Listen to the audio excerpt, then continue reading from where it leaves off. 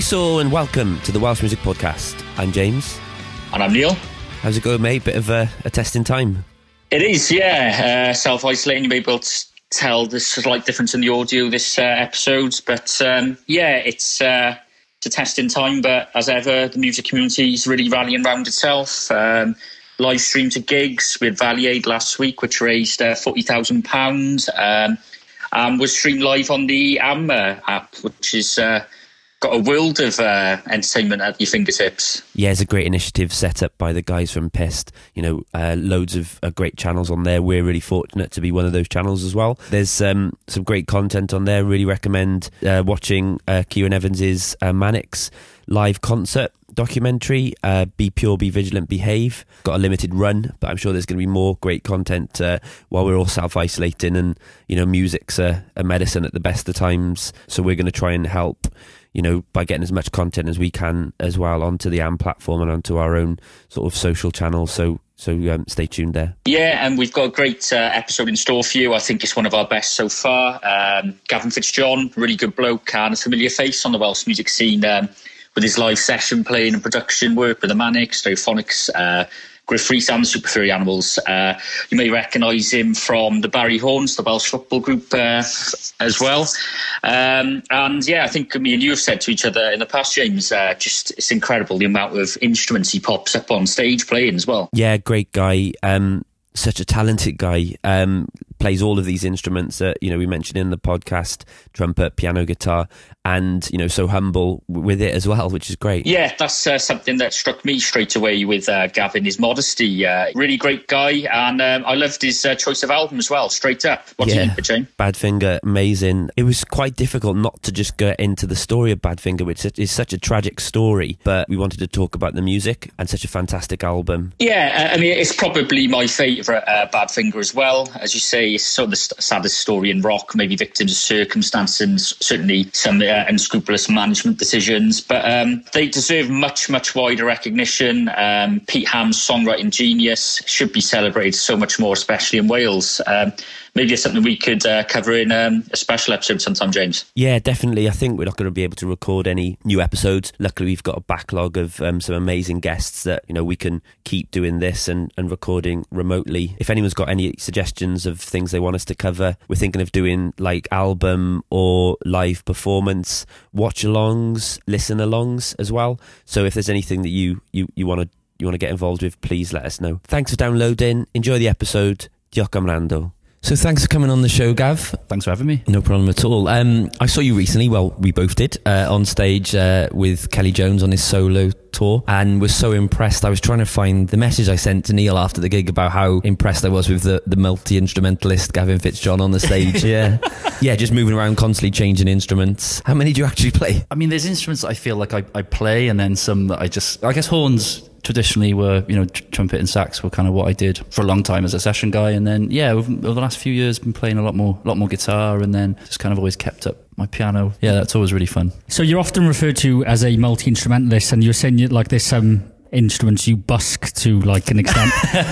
What would be your favourite, and what would be the one you're sort of most natural on? Trumpet was the first instrument I started to play. I think I was 8 years old, and a lady came around the school, and back then it was kind of subsidised and things like that, and so asked if I wanted to learn, like if anyone in the class wanted to learn a brass instrument. So I chose the trumpet, and I think I pretty much just chose the trumpet because it was small, and I was quite small, which is quite crazy when you think my whole life's kind of trajectory has been because I kind of was like, well, I'm small, so I'll play the trumpet. But yeah, so I started doing that. So that's the one I've played longest. But having said that, it's very much a love-hate relationship, because you know, you have to practice all the time. You can't kind of let it go with the trumpet. So yeah, I do love to play it, but it's hard work for sure. That's quite interesting you say that, because I hear like Sean Moore's the same. Is that right? Yeah, there's a phrase trumpet players say, and it's like, if I don't practice one day, I notice the difference. If I don't practice for 2 days, you notice the difference. So yeah, I mean, if you're not kind of playing a lot, it's difficult. It is difficult. So were you surrounded by music and instruments at home when you were a child, or was it literally just that school? Well, I was 8, so like pretty young. I mean, there was a lot of music in the house, not so much instruments.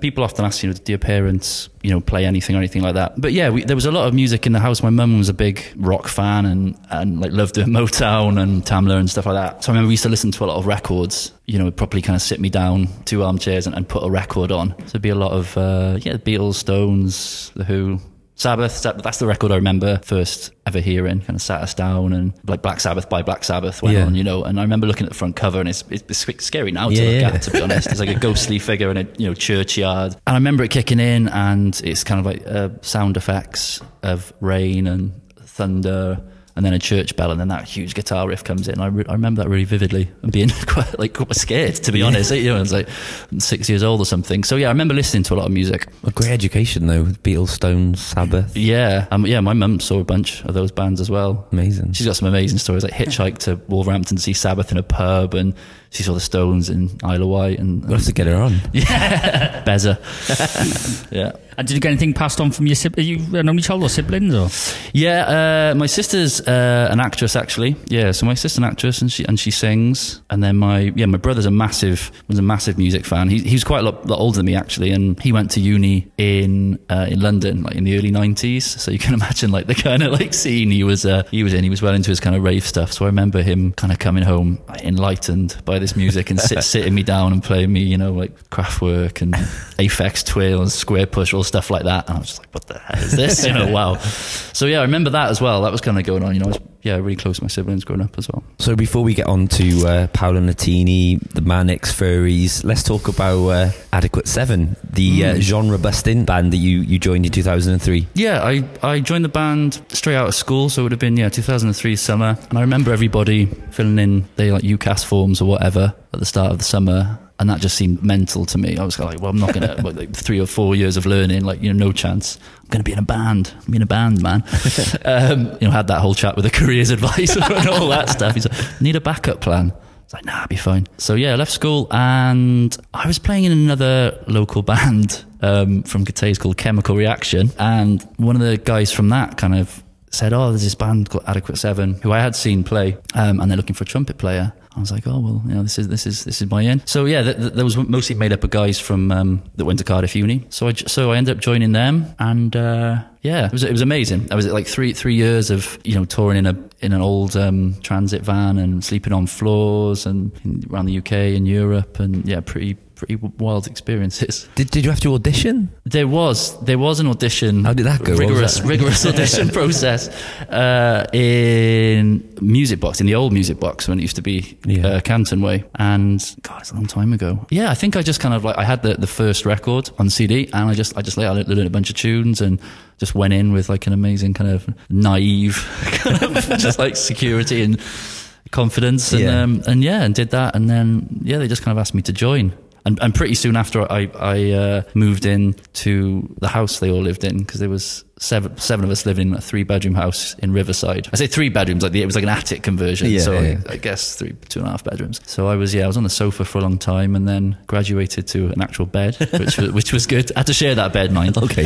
Was it like a standing with the band? Like you get to a certain level and you get a bed? Yeah. You get a gold star and a blanket. But no, that was amazing. I guess I consider that to be my uni years type thing. And I met a lot of people, and like a lot of people you even meet now in the industry, working at labels, like you knew from bands back then, or TM, like tour managers and stuff. It was an amazing kind of introduction to that world. And did you get into the band around the time of the single, was it Splitting Up? I think it was a little later. I think Splitting Up came out in maybe like 2005 or something like that. So they just released the first record, which was Songs of Innocence and of Experience. And then, I'm dredging this from my memory now. And then we did like some UK dates at the end of that year, and then we went on tour with an American punk band called Suicide Machines, and when we did a European tour, I remember, because it was absolutely freezing.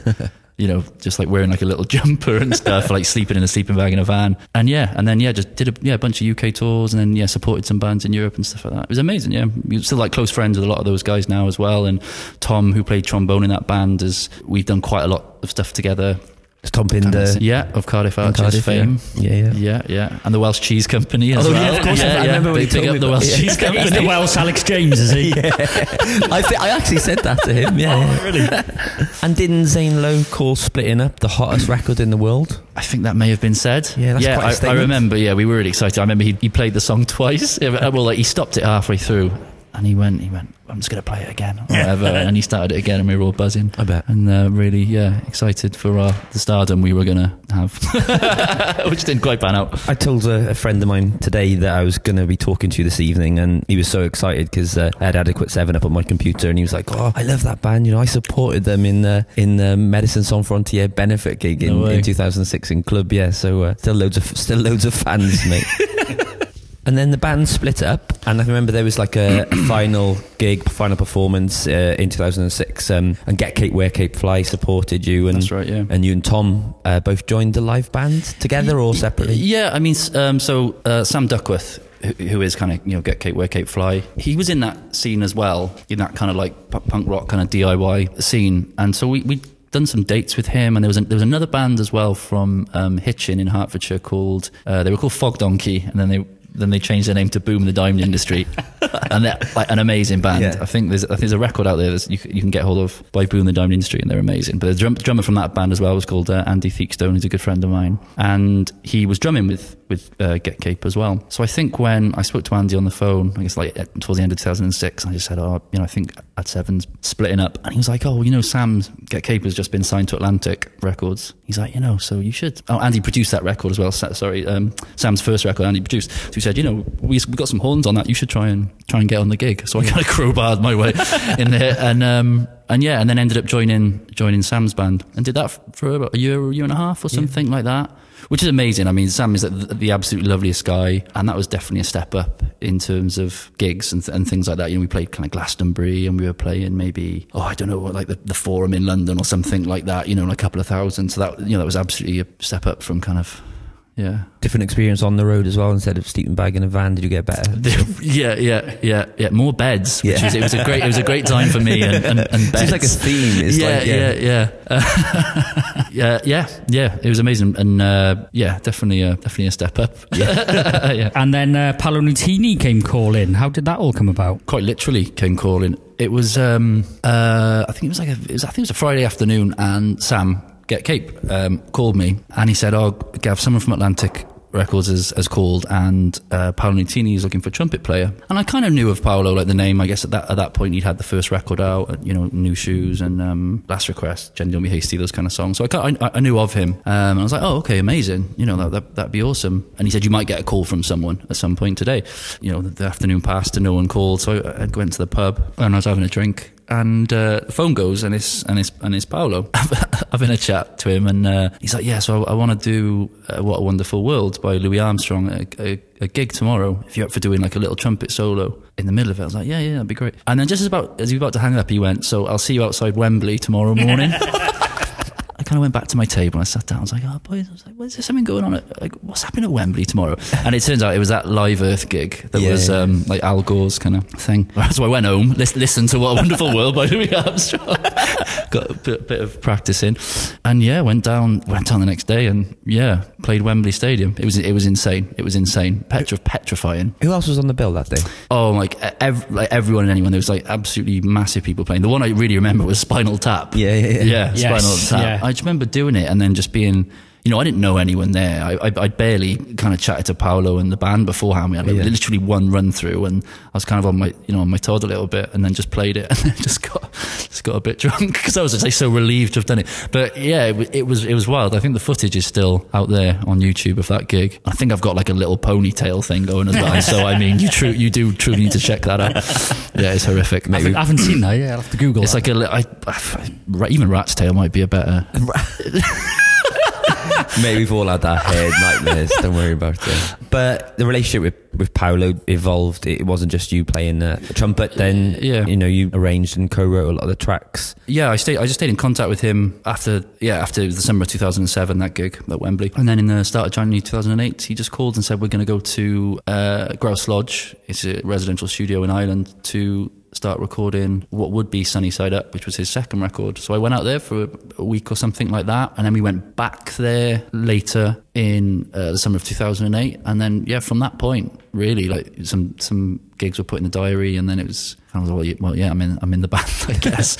So ended up pretty much 2008, kind of permanently kind of member of the band doing that. How long was that for? I've kind of done that since. I've obviously played with a lot of people like at the same time, and kind of go around cycles of having records out and things like that. But yeah, so it's 11, 12 years or something now, which is what, like the whole of my 20s. But that is quite crazy when you think about that. So how did stuff like Cirque du Soleil and Jules Holland and Ollie Murs, all these poor people come about?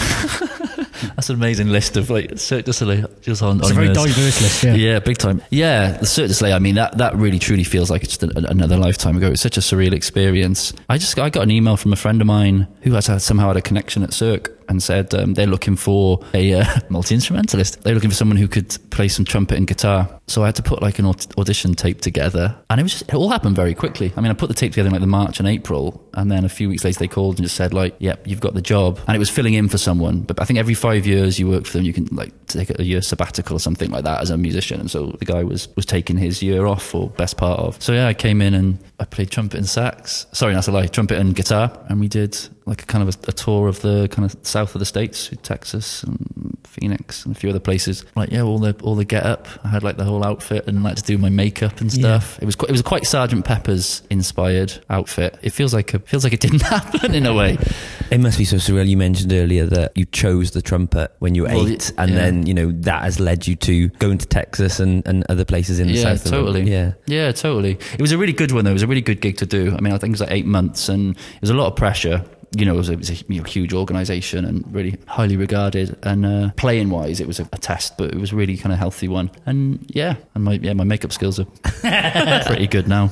Talking of the trumpet, it was my first sort of instance of seeing you on stage with the Manics, actually, where it seemed to be at the start. It was initially sort of James's acoustic interludes with Kevin Carter and Ocean Spray with the trumpet part. Then by the time Resistance of Futile toured come round, you were a full part of the band, really live. But your input with them seems to have like just grown and grown over the years. You're on Show Me the Wonder, Let's Go to War, Together Stronger, and producing as well. That's pretty much exactly how it panned out. I met James, I think it was probably 2009. Like most of the kind of gigs I've gotten and jobs I've got have kind of just been from just kind of going up to people and just introducing myself and just being a bit, I don't know, kind of gutsy about it or whatever. But I think we were doing Jules Holland, the TV show with Paolo in 2009. I guess it would be 2009. And the Manics were on it as well. And it was a 5-minute camera break or whatever. Just Journal for Plague Lovers sort of time? I'd thought so, was it? Or Postcards maybe? Yeah, maybe Postcards? Yeah, 2010, yeah. I certainly can't remember what songs they were playing. I just kind of was like, well, I've got to go and say hello. Kind of thing. And I just kind of ran between the little stages. I just went up to James, and I just opened up with like, I'm Gavin, like I'm Welsh or something like that. And I was quite nervous. And and they kind of liked what Paolo was doing, which was lovely. And then just vaguely stayed in contact, and then ended up bumping into him in Cardiff a couple of years later, and then the kind of more involvement and the playing came from that. Yeah, so the first record would have been Rewind the Film that I played on, which was Show Me the Wonder, and a couple of other tracks on that, which is a lovely record. Amazing, like Richard Hawley on that, and that's a really quintessentially Welsh album as well, that one. Yeah, it's Sullen Welsh Hearts on that, right? With like Lucy Rose, like that song's amazing. It's such a beautiful kind of such a beautiful song. But yeah, that was amazing. I remember that session I was quite nervous for. I think it was like quite soon after my birthday. I remember it was like a couple of days after, and it'd been like a particularly big birthday as well. And I remember going into the session and just kind of thinking like, oh man, and like seeing all the boys, Nick and James and Sean just like sat like looking through the glass at me. I'm like, right, let's do a massive horn arrangement now. Cool.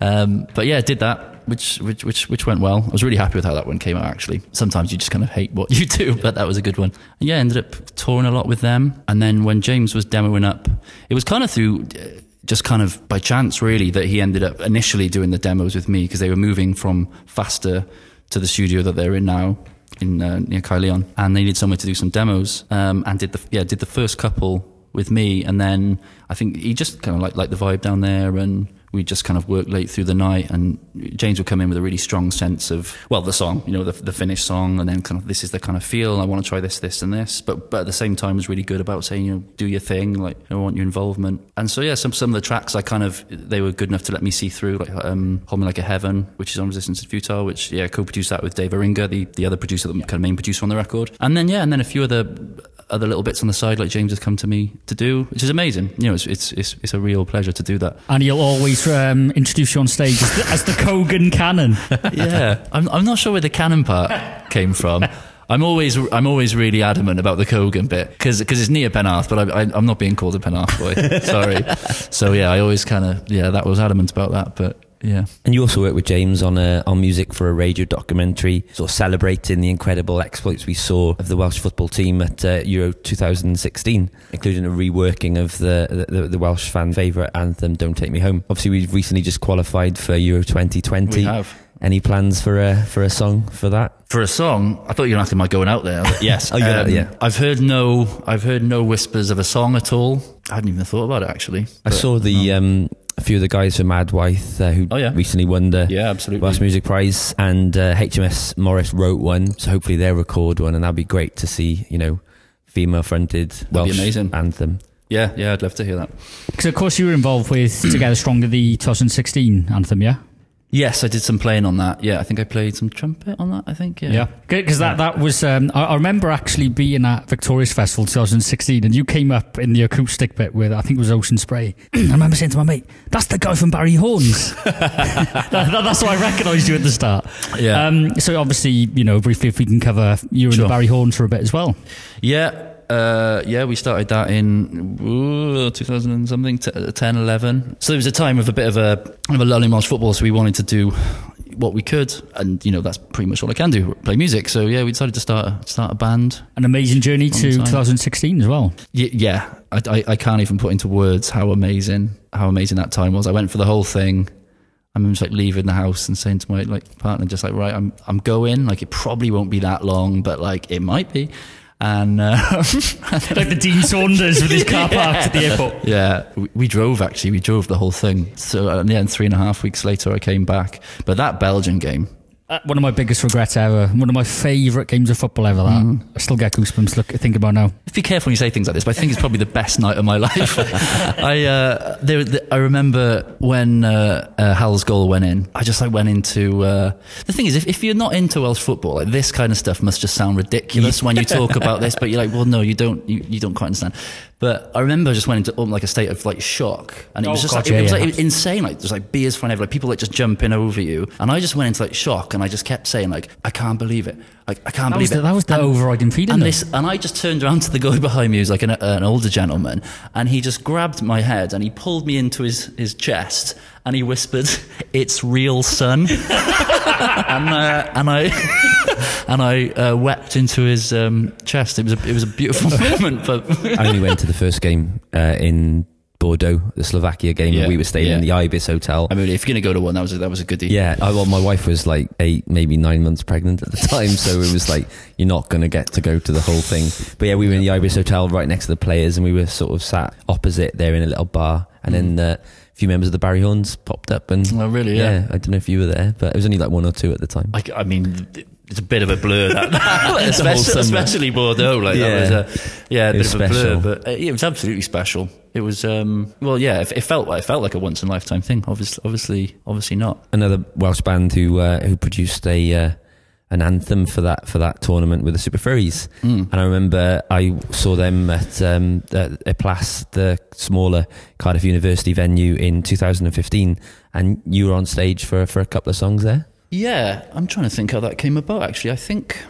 I knew Griff before I did some furry stuff. I think I met Griff in Goody Who or something like that on a night out, and then I just got an email from him about doing a gig in the I think it's the South Bank Centre or something like that. And I think from that, I'm not sure what year that would have been that you're talking about, but yeah, we did that, complete with white boiler suits. Yeah, I think I've got 2 white boiler suits in my cupboard now. if I fancy a change ever, I got a second. Yeah, we did that, and then I was lucky enough to do the Fuzzy Logic Radiator tour, and then the Mung as well. Yeah. That tour, which was a real treat. I remember seeing the Furries play. My brother, that I was talking about earlier, he worked in HMV after uni, so he was well into his music, and he took me to see the Furries in the CIA, maybe 1999, 2000, something like that. Yeah, it kind of blew my mind. It was an amazing gig. I remember they played the last song of like the main set, you know, so you're obviously expecting an encore. And I don't think it was like a particularly big kind of single or anything like that. And so they went off, and then these like two Mexican wrestlers came on and just started wrestling, and everyone like stayed for like 5 minutes, and then like 10 minutes went by. And that was it. That was the end of the show. And then people just slowly started filtering out. And I was just like, wow, that's your so encore, cool. Yeah. And you've worked with, obviously, you know, I can't believe it really, the big three. You work with Stereophonics as well. Yeah. How did that all come about? Yeah. I think that was more kind of through a Paolo thing. I think we met backstage at a festival. I think it was in Paris or something like that. And Kelly had the kind of tent dressing room thing next door. So I think we played a bit of ping pong and just, chatted. And simple as that? Kind of, yeah. There were some links. I think some people that were, like, they had the same whatever agent or something like that. And so, we just kind of got on, and this is like a common theme here. I'm just like bumping into people having drinks and here we are. Yeah, you were saying about like sort of bumping into people.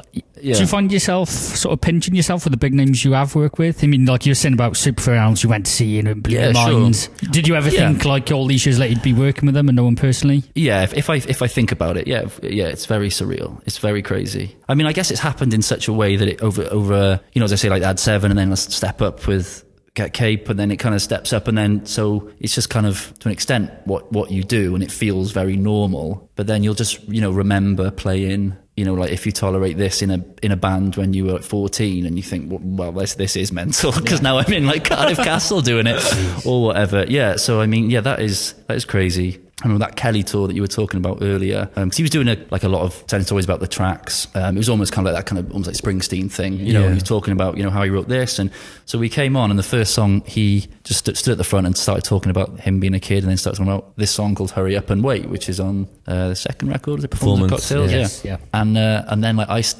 started that song on piano, which is pretty terrifying, because I'm not really a pianist as well, and so you're just kind of playing on your own in a big hall like this song that you just know from being a teenager, and I think a lot of those bands, a lot of those songs, they're just kind of part of you. I don't think it's too big to say that, No, like I think you've just known them forever. I think it's a great thing about being Welsh with like the football things, about the pop culture and the everything that goes with that, and all the bands. I think there's a lot of crossovers as well in that, like the Furries and the Manics, all of them are really into their sport and football and rugby and everything like that, and it's just it's a brilliant thing to be part of. You also collaborated with Griff on some of his solo stuff as well, and thinking of Pang, the latest release he had there, and how was that? It was really interesting and fun to do. The session I did was in a house in Grangetown, actually, with a gentleman called Chrissy Jenkins, who's worked with the Furries for kind of forever in various roles as an engineer, I think a producer and a musician and things like that. So it was just it was a house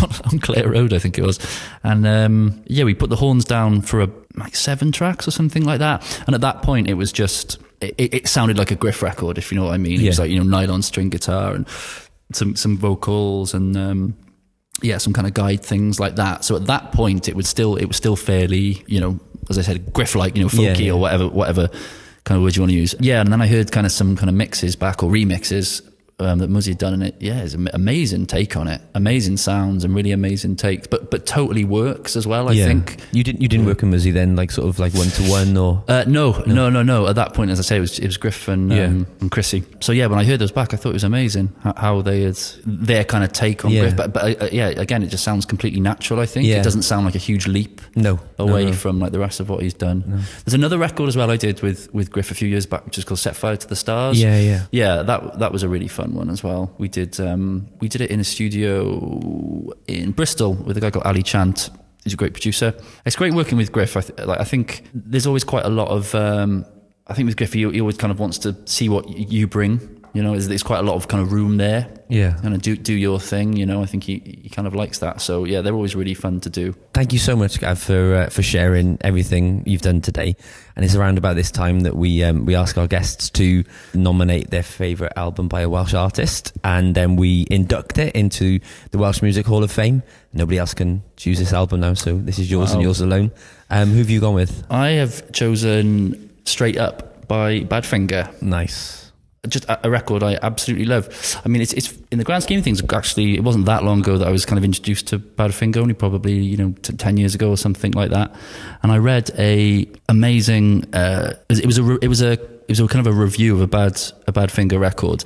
And the journalist described them as the band that provided the bridge between the Beatles and Big Star. Oh, nice. And I remember reading that and I was just like, well, I'm in. Do you know what I mean? Beatles are Big Star. Like I'm in. That's kind of right up my street. So yeah, I think amazing records for one, and then just the whole story as well is tragic. It's just very, very, very tragic, but an interesting story as well. And yeah. And the Manics are huge devotees of Badfinger, and they've gone on the record of saying they think they're the greatest Welsh band of all time. Have you spoken much to the band over the years about Badfinger? I think it may have even been James that initially kind of like turned me on to everything with Badfinger, and it's that thing, isn't it, with Badfinger? That it's the Without You thing. Yeah, I love doing that to people when that comes on in a pub or a bar. I'm like, well, obviously, who did this originally? And they're like, yeah, we know Harry Nilsson. Like, so that's the great thing you can do about that. But yeah, I urge anyone listening, if you kind of if you're not familiar with the Badfinger, the story and all the records, it's just immerse yourself. It's brilliant. Haven't the Manics got one of the old recording desks at Door to the River, I think, with... No? I don't know. If that's true, I'm going to ask James. Sorry. There's such a comfort to the songs, as well as like a warmth to them. Like, they're instantly recognizable. Like, even if you've never heard it before, like, the melody is already in your head before you've listened to it, especially on songs like Baby Blue. I think this is probably the sort of least well-known band, unfortunately and surprisingly, that we've had chosen so far, on the podcast.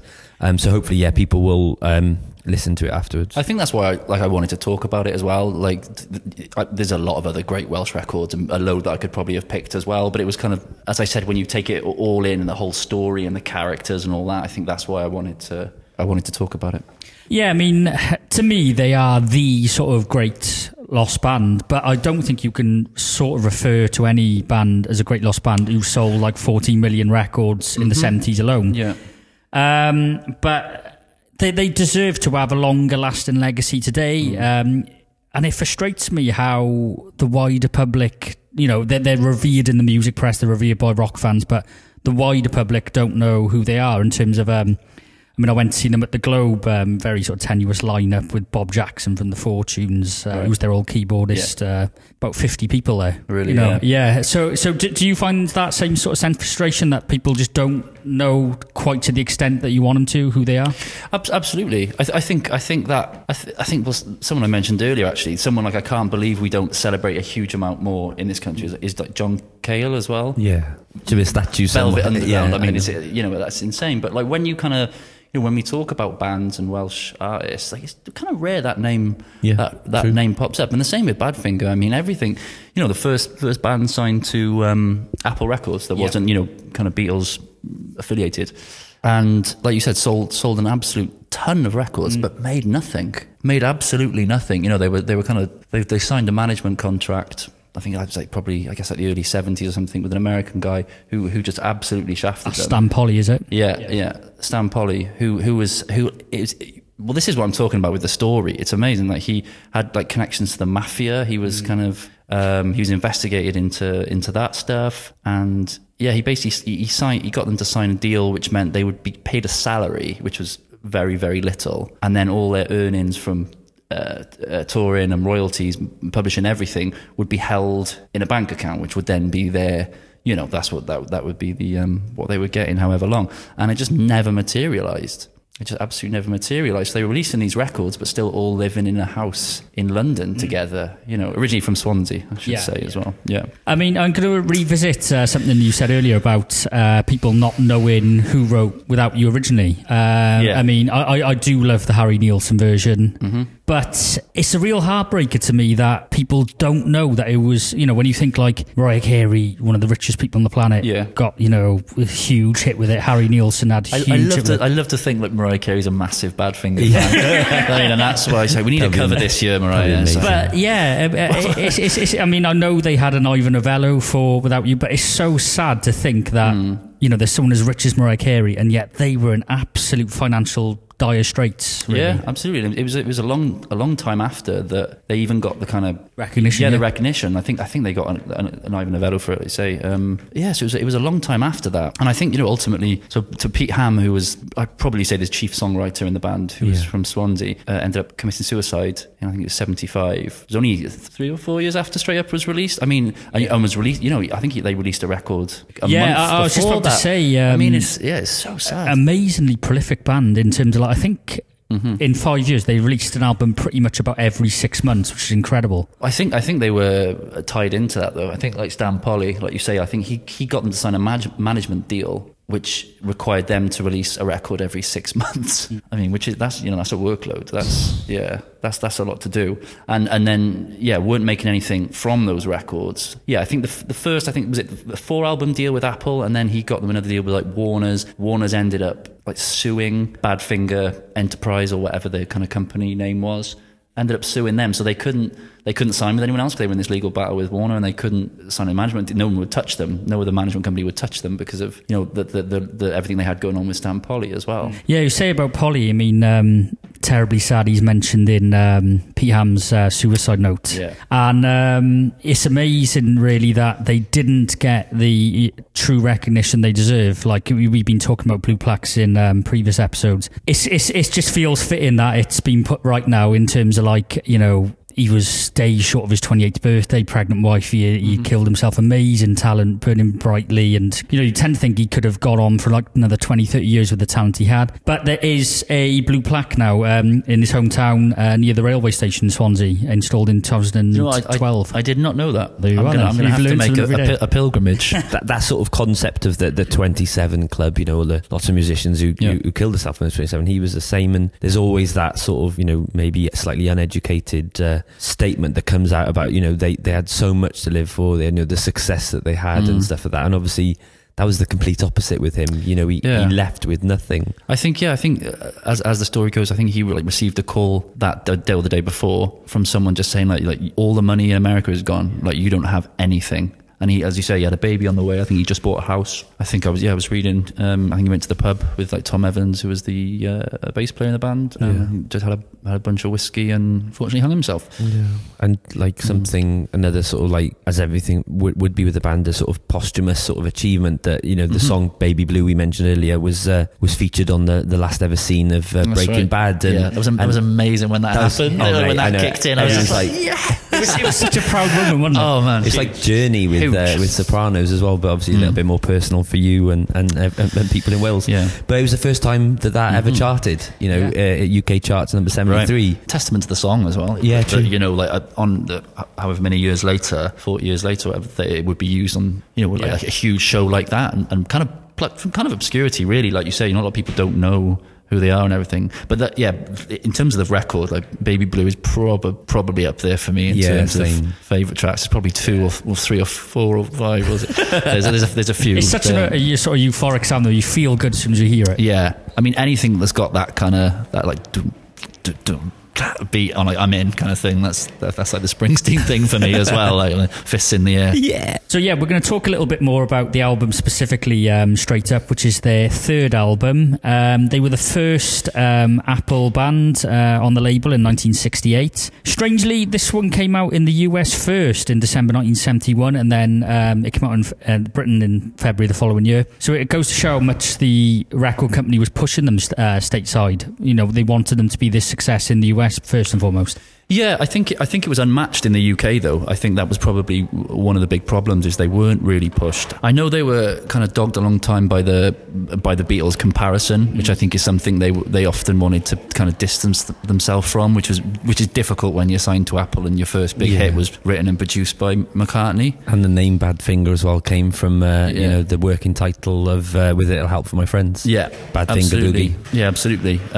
So yeah, they did very well. They did very well in America. I think I did do a bit of reading into the lyrics of Baby Blue, because he sings about Dixie as well. I was like, I wanted to find out all that, so I read the book they have, and it was a girl he met at a gig. He had a long-term with Pete Ham. He had a long-term girlfriend that eventually split up, and he wasn't with anyone for a long time. And then he met this girl called Dixie that was dragged along to a Badfinger show by her friend, and never heard of Badfinger or anything like that. And they got chatting one night, and he just said, like, do you want to just come on the road with us, and come to the West Coast with us? And then when he went back home, I'm not sure he ever saw her again. And that's what Baby Blue is about. He sings about my Dixie dear. And oh, nice. Yeah, so they were. I think they did a lot better in the States. They toured the States a lot. Have you seen Almost Famous? Not for a long time. Is there a? There's not a bad thing finger song on the soundtrack, but like Stillwater, the band, the fictional band from there. I think the whole sort of soundtrack encapsulates the sort of sound of Badfinger, and there's got to be some form of reference there, because Cameron Crowe was a big Rolling Stone journalist and would have probably referenced and covered them. I'll have to go back with that in mind, actually.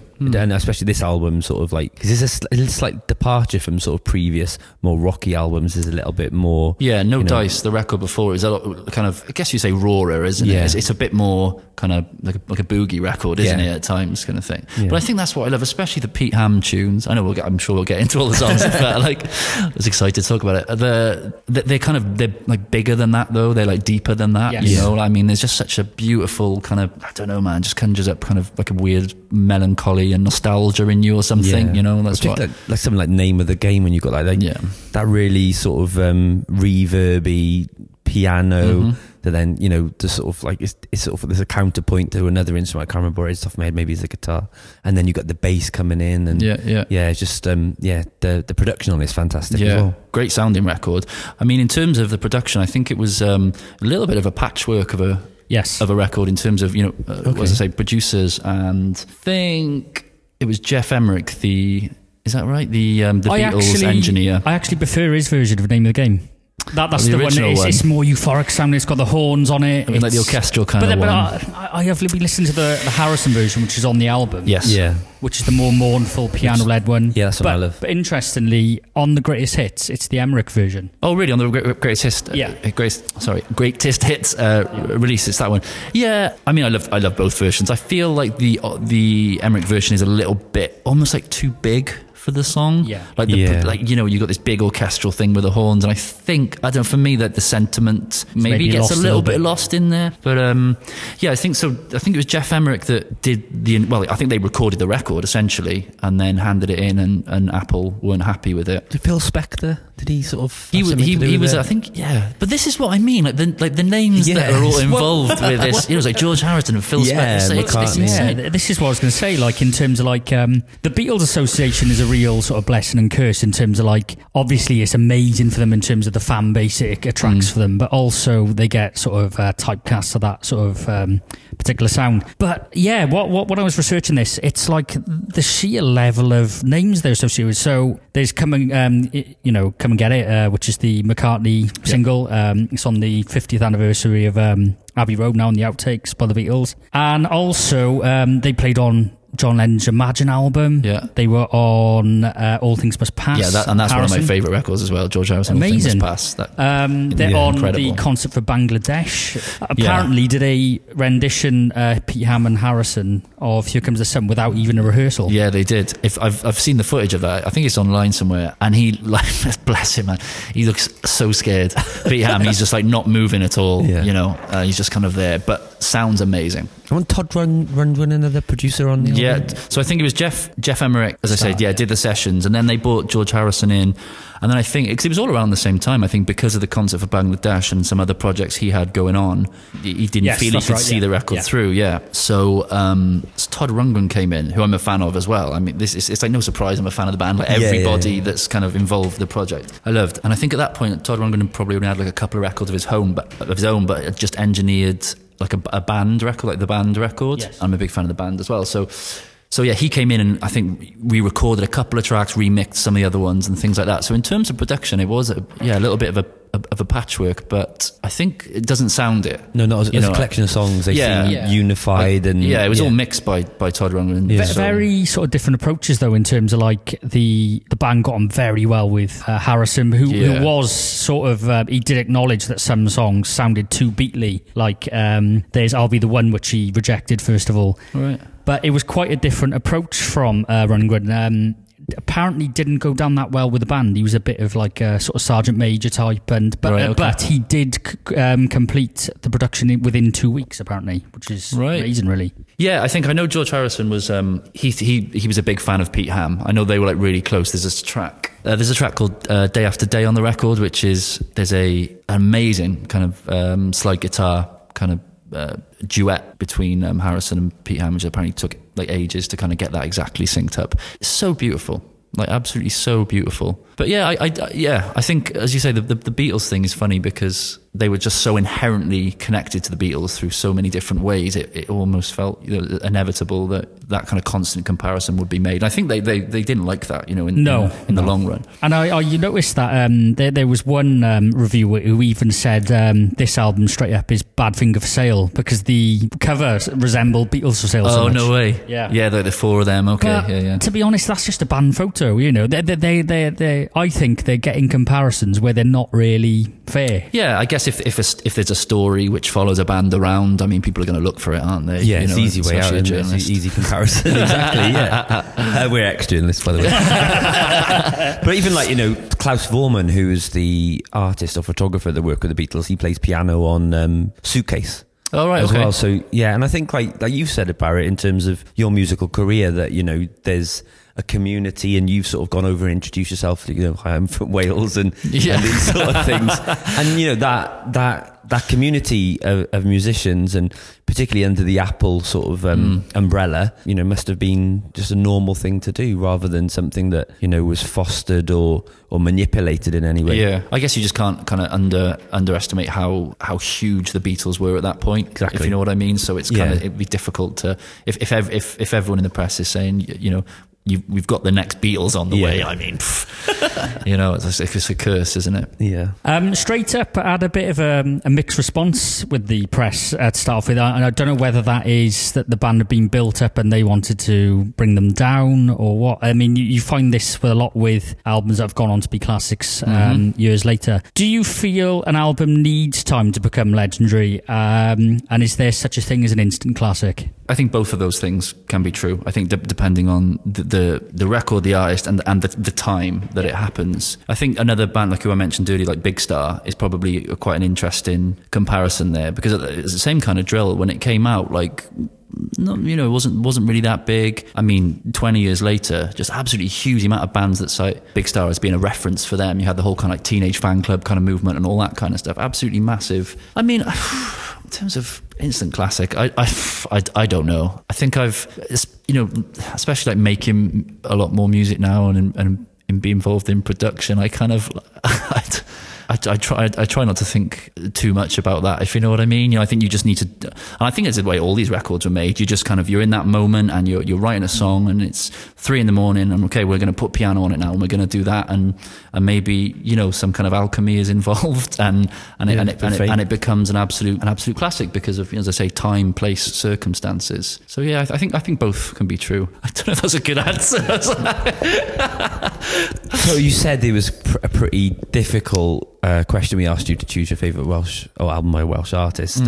What other ones come to mind when we asked you the question? I mean, there was just like a whole bunch. I think the John Cale, the famous record, Paris 1919, came in there. Some of the Mannix ones. I'm sure that Mannix, Furries, Phonics. I'm sure all these kind of bands came up. Everything Must Go was huge for me. I was probably that little bit too young for Holy Bible, but now absolutely love that record. Yeah, Everything Must Go. As I said, I covered some of those songs in bands that I played in. I was trying to think, the Furries record that came out around, I guess Gorilla it would have been for me, slightly later. That was a big record for me. Word Gets Around. I mean, there's a whole bunch. There really is. Tom Jones live at Caesar's Palace, huge. Check that one out. It's in my vinyl collection. Well, Gav, thank you so much for your time today. We really appreciate it, mate. It's been a bit of an emotional roller coaster. I hope I haven't waffled too much. No, not at all. It's been brilliant, mate. Honestly, talking through, what an amazing career you've had. You talked about, you picked up the trumpet when you were 8, and where it's taken you, and then talk through the classic Badfinger album, and sad story but beautiful album, and hopefully the small audience that we do have, that hopefully will grow over time, will pick up this album for the first time. Yeah, I urge everyone to go and check out. It's quite difficult to get hold of in vinyl, by the way. I've tried that a few times. You pay like a couple of £100 for that. It's a bit of a collector's item, but thanks for having me on. It's been a real pleasure. Thank you so much, mate. Cheers. To finish this week, we've got a great tune from a brilliant 4-piece indie band from Wrexham. Real young kids, but with a songwriting talent that really belies their sort of young age. Already making 130,000 plus plays on Spotify with their tracks like Kerosene and Waste and Shawshank, which I strongly recommend you checking out. This is the 4th and final track off their upcoming debut EP, This State I'm In. It's called Mariana.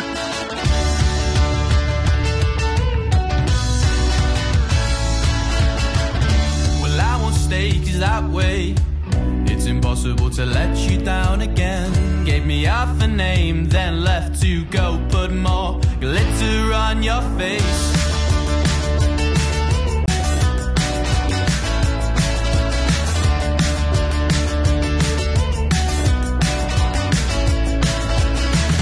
It's getting late in this state I'm in.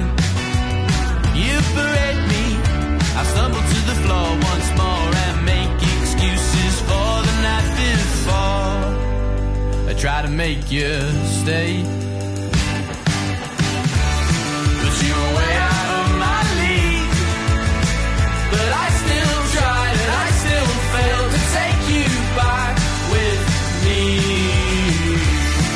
You were messing with my sleep and I don't know why I let you get to me.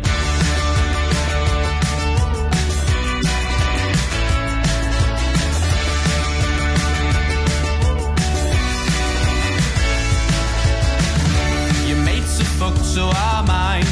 Oh, we're running out of time. We didn't have that much to say, it didn't matter anyway. The DJ's abysmal. Well, he ain't got a clue. Well, I didn't notice, 'cause I was too busy staring at you. I tried to make you stay, but you were way out of my league. But I still tried and I still failed to take you back with me. And you were messing with my sleep and I don't know why I let you get to me. And you said we'll meet in the morning,